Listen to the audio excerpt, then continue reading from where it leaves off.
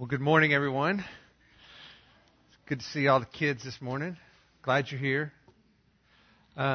Appreciate what Tom had to say, and we will continue to communicate to you on behalf of the deacons in terms of the ways in which you can be a part of that ministry. We started that just about 3 years ago, and we're still learning how to kind of work within that framework that God led us to as we set forth that ministry. But I think the important thing that I would want you to hear that Tom communicated is that we really feel the obligation, and we feel like it's given to us in Scripture, that we need to take care of our own. That when people have needs within our body, that we should be, as a body, the ones who care and love them through those needs. And sometimes that is just an arm around the shoulder or a cup of coffee just to talk about what's going on. And sometimes it's physical and tangible to help them, as Tom said, have money to get food on the table or keep the electricity on, which when it's 104 degrees outside, that's pretty important, right? So we would just ask you to consider that. And we want you to have the freedom to contribute to the benevolence needs of our body all throughout the year. There may be a time when God surprises you with something and you ask yourself, well, I wonder what I'm supposed to do with this that I didn't expect. This may be one of those ways that you can contribute to a need within our body to help folks out who find themselves in difficult circumstances. And so would ask that you prayerfully consider that. And you can do that at any time. So appreciate that. Well, let me ask you a question. How many of y'all have ever heard a sermon that God really speaks to your heart, and then the very next week He puts you in a circumstance where you actually have to apply it? Anybody ever have that happen? Oh, thank goodness. Well, guess what? It happens to me too. It happens to me too. And in fact, it happened to me this last week. We learned about being content in any circumstance, didn't we? Well, this past week, I had to fight for that contentment. I think I did okay.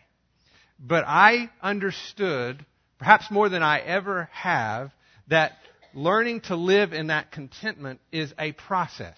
In fact, it's a moment-by-moment process and not just a one-time decision. You see, I've never been chosen to sit on a jury in my life. I've been to jury duty a lot of times, but this week of all weeks, I was chosen to sit on a jury. Donnie was in his last days. I had a sermon to prepare, and yet I was locked in a courtroom for 3 days listening to a gut-wrenching custody trial involving 2 boys the very same age as my 2 sons.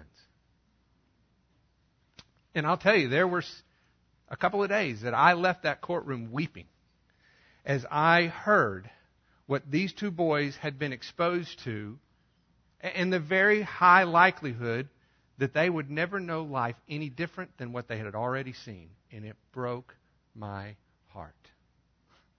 I told Terry it was good for me in the sense that it gave me a glimpse of the world outside of our protective bubble. A world where domestic violence, prostitution, drugs, and alcohol are a part of the normal day-to-day experience of many in our own city. A world where innocent children are born and grow up assuming that life of corruption is normal. That everybody does drugs. That it's okay for dad to hit mom. And that violence is a necessary part of survival. Now, that's not true. But when you grow up and it's the only thing you see, it becomes true.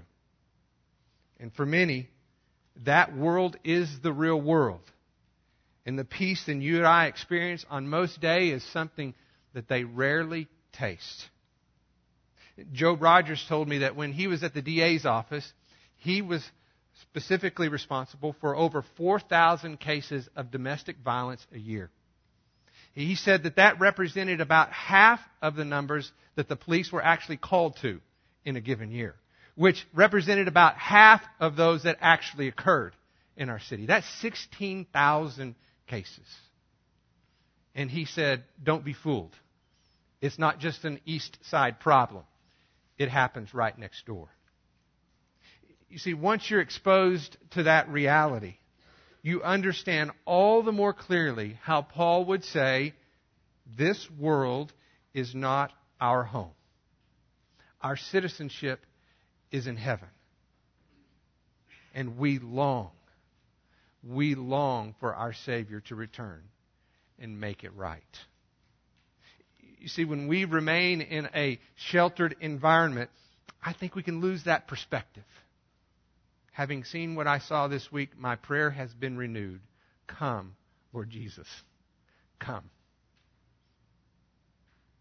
Well, after the trial, I turned to prepare for the memorial service for my friend Donnie this week. I've shared with you before how that hits close to home. But God was faithful. And I pray that He was glorified in what took place this week. And as the week came to a close, I turned my attention to Sunday. And I was ready to do what I routinely do. And I feel like God had something else in mind for me this week. And so I've postponed what we would normally do in our series till next week. And this week, I want to just share with you a little bit of what it was like for me to sit in God's classroom of contentment.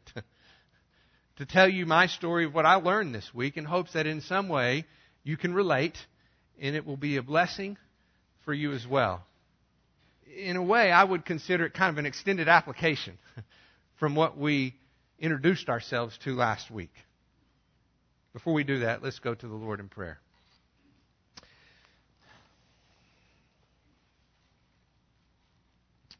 God, I pray for strength. I pray for your Holy Spirit to be at work in my heart, my life, my mind, to speak your words for your people at this time for your good purposes. I pray that that word and your Spirit would penetrate deeply into each of our souls to cause us to see you in a way that draws us closer to you and gives us a heart and a desire to obey you, to worship you, to glorify you in all that we do. God, lead us and work within us as we spend our time this morning. We pray this in your name. Amen. Well, because I don't want this to be a story about Todd, I want it to be a story about God. And so we're going to begin actually where we left off last week, or one of the passages that we looked at last week, in Deuteronomy chapter 8. So why don't you go ahead and turn to Deuteronomy chapter 8, and let's look at this passage together. We're going to start in verse 2. So Deuteronomy chapter 8, verse 2.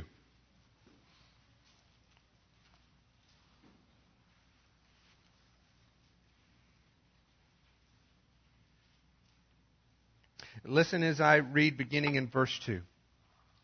Moses says, "And you shall remember all the way which the Lord your God has led you in the wilderness these 40 years, that He might humble you, testing you, to know what was in your heart, whether you would keep His commandments or not.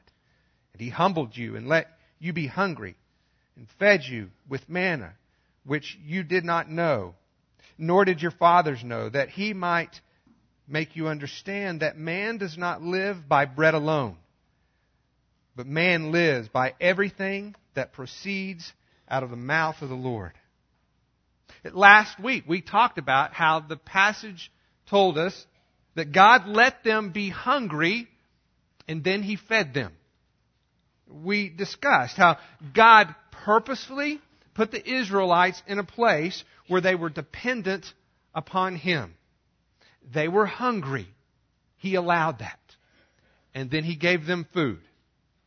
But verse 2 gives us a little insight behind the reason for God's actions.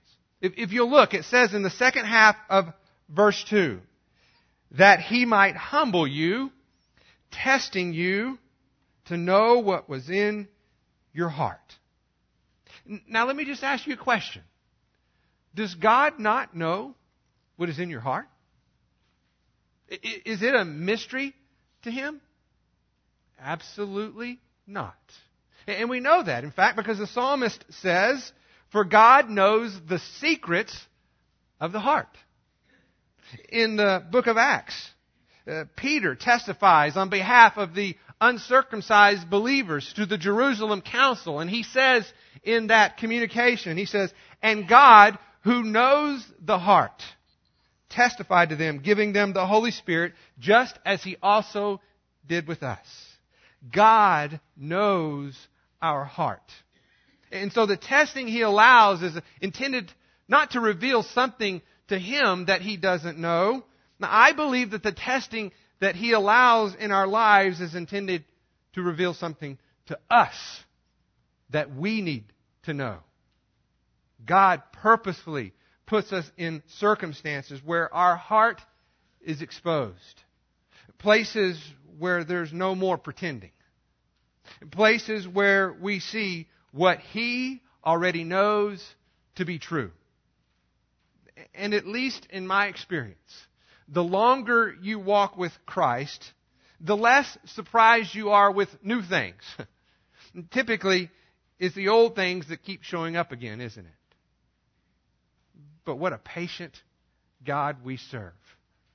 He doesn't give up on us, even when we would probably give up on ourselves. Very gently, He tells us in these trials, we're not done with this yet. But stay close to me. I'll show you the way. This week, I was reminded how much safety I find in routine.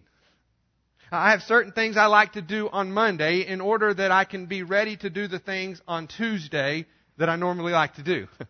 So that by Wednesday, I can do the things that I do on Wednesday, and so on. But when I got called for jury duty, my Monday got bumped to Tuesday. And then when I got chosen to sit on a jury, my Monday got bumped to Thursday.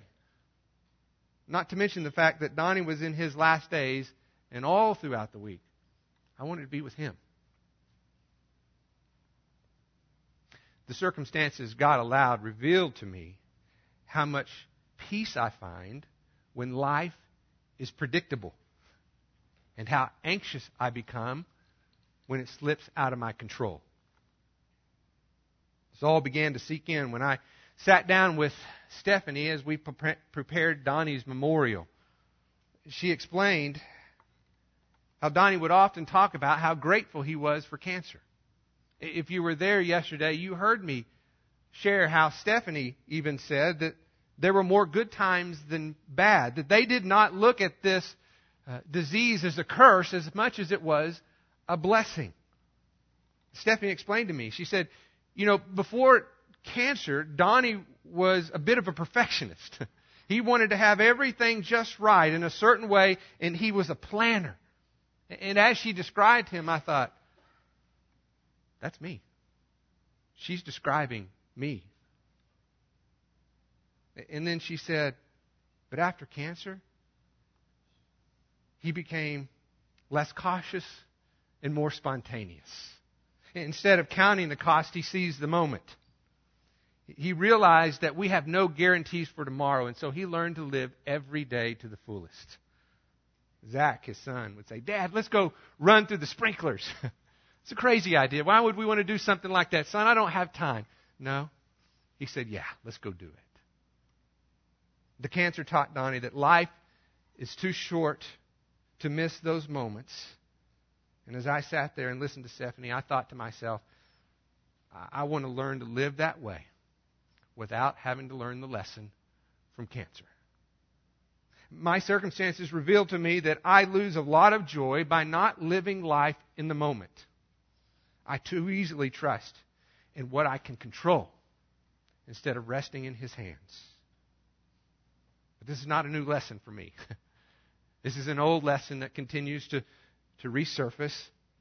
And through my circumstances, God allowed it once again to rise to the top. It was no longer hidden beneath the surface.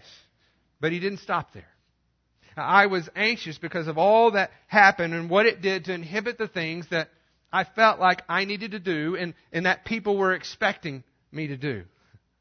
I had already mentioned the burden that I felt with not being able to be at Donnie's bedside.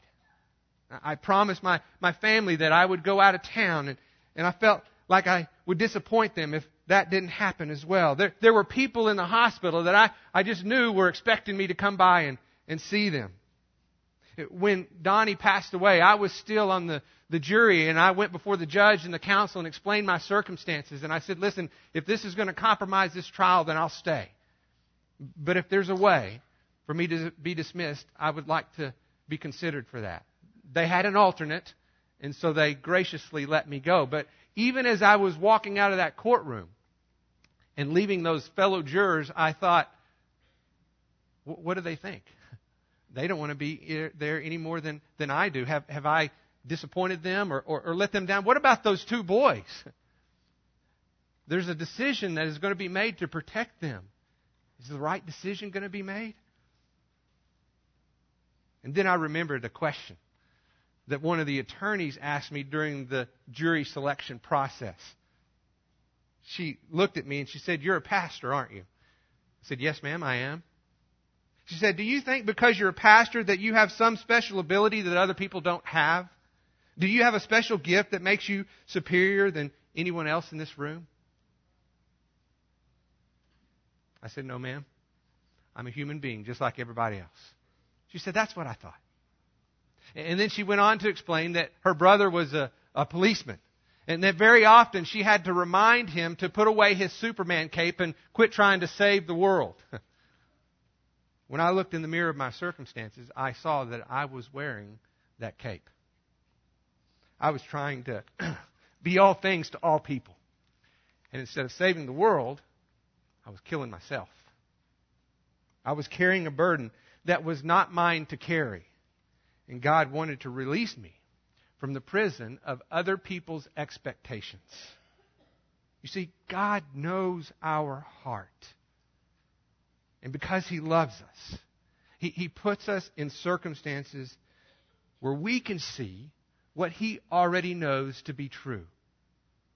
This is what God revealed to me. And then I believe He brought me to a place where He gave me some insight into the lesson He intended me to learn. So I want us to look at that together. Turn, if you will, to the Gospel of John, chapter 6.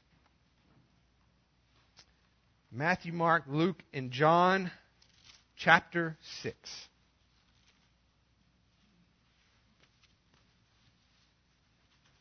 Turn to verse 30 in John chapter 6 when you get there, please. John chapter 6, verse 30. Says this, "They said therefore to Him, 'What then do you do for a sign that we may see and believe you? What work do you perform? Our fathers ate the manna in the wilderness, as it is written, He gave them bread out of heaven to eat.'"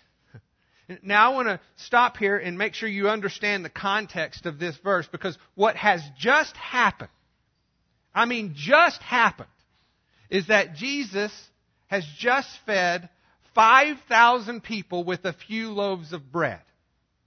They're still picking bread out of their teeth, and they turn to Jesus and they say to Him, "What will you do for a sign that we can believe in you? What work do you perform?" Can you believe that?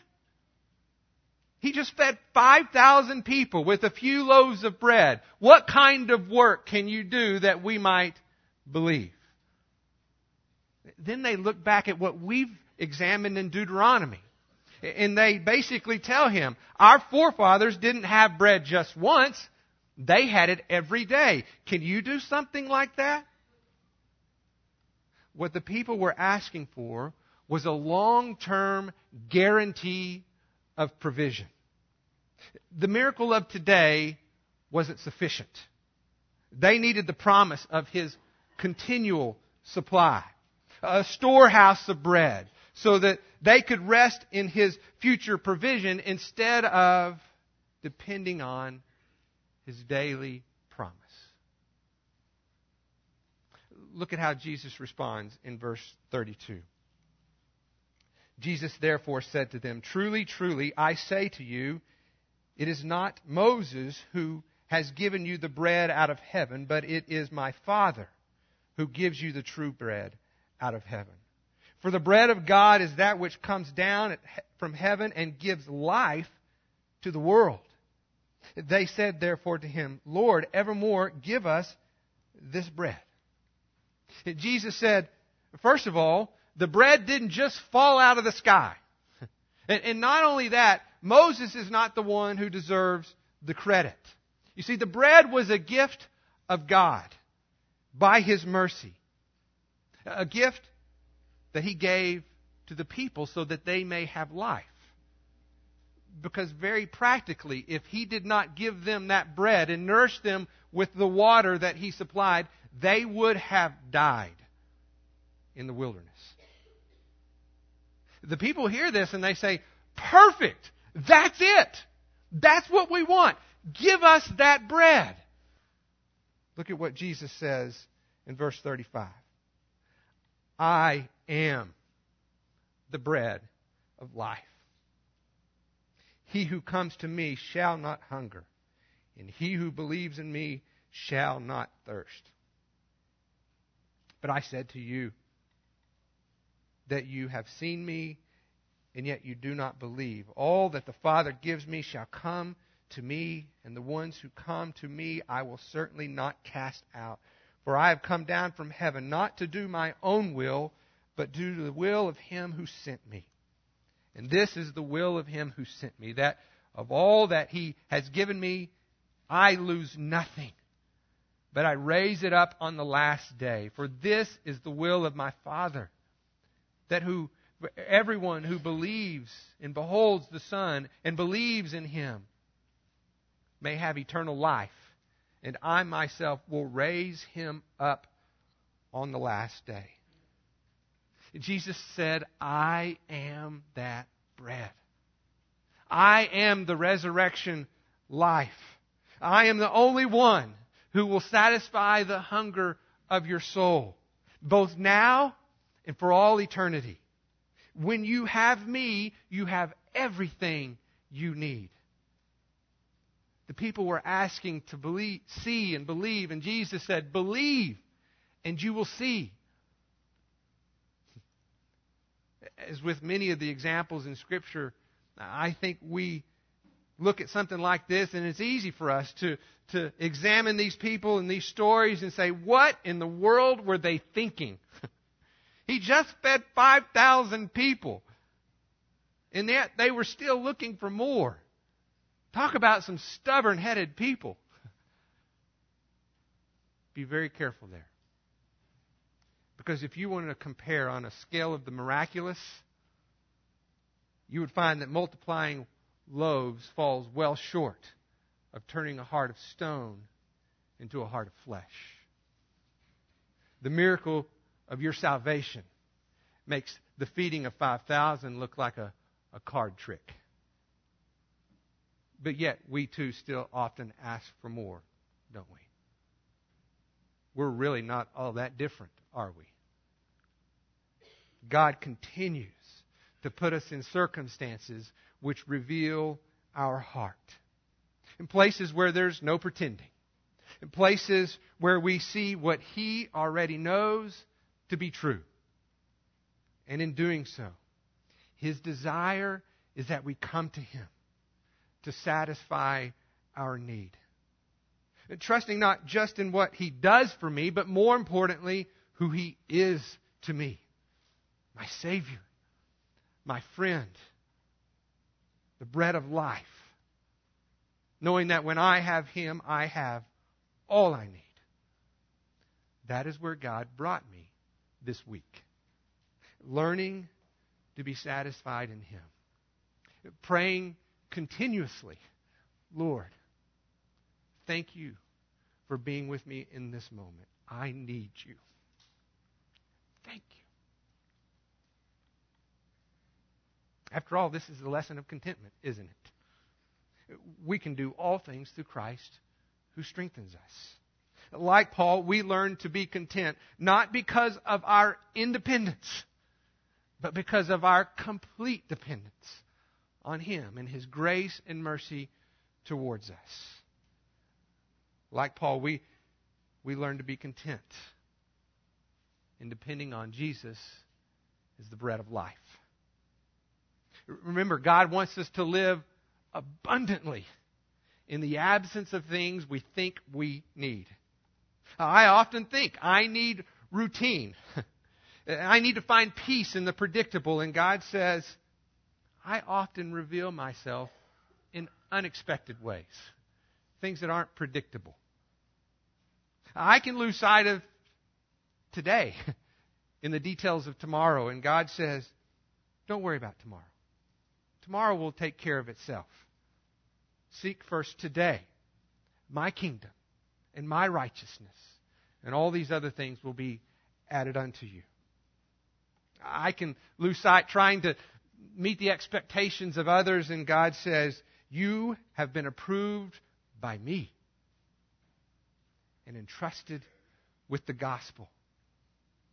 Speak then, not to please men, but to please me, the one who examines your heart. God, put me in circumstances, as He does with all of us, that reveal our heart.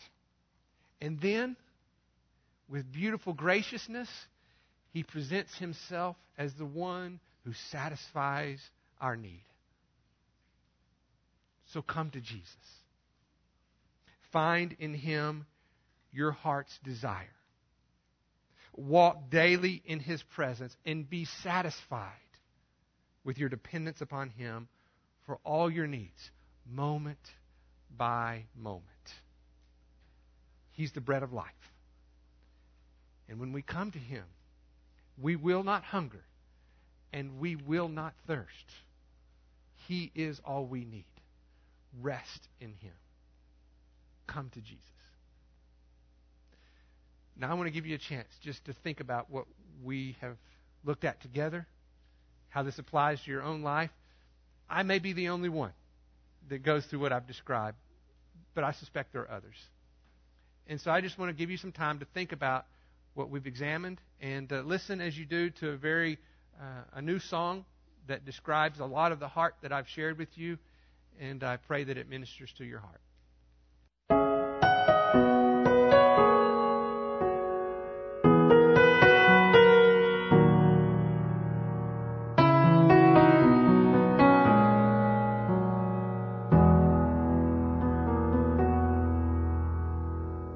We pray for blessings, we pray for peace, comfort for family, protection while we sleep.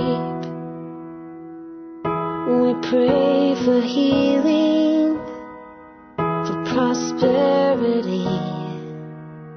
We pray for your mighty hand to ease our suffering. And all the while you hear each spoken need. Yet love is way too much to give us lesser things. 'Cause what if your blessings come through raindrops? What if your healing comes through tears? What if 1,000 sleepless nights are what it takes to know you're near? What if trials of this life are your mercies in disguise?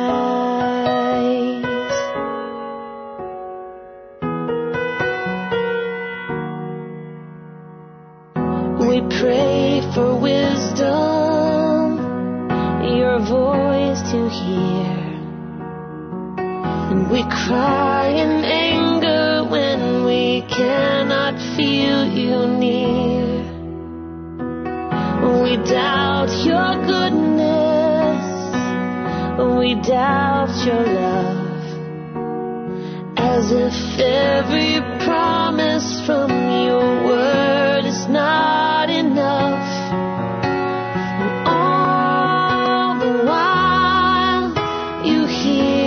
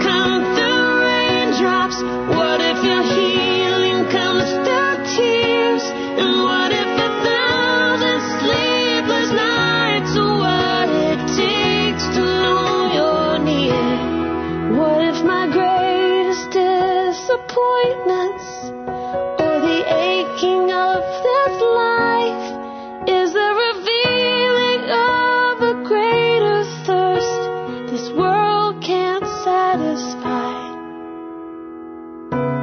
And what if trials of this life, the rain, the storms, the hardest nights, all your mercies in disguise?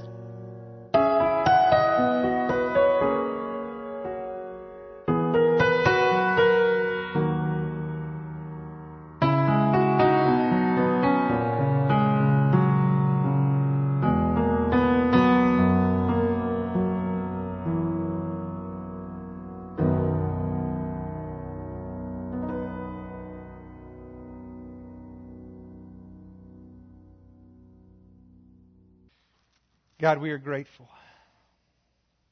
for your mercies in disguise. We are grateful for your patient persistence, for what you reveal to us that we need to see, that in some way can be used by you to draw us closer to your loving arms, to understand even more deeply that you are the bread of life. And that in you we have our hope. And in that relationship, we have a moment-by-moment peace that we rest in your loving hands. Father, thank you for the trials that reveal our heart in ways that inhibit us from experiencing that truth.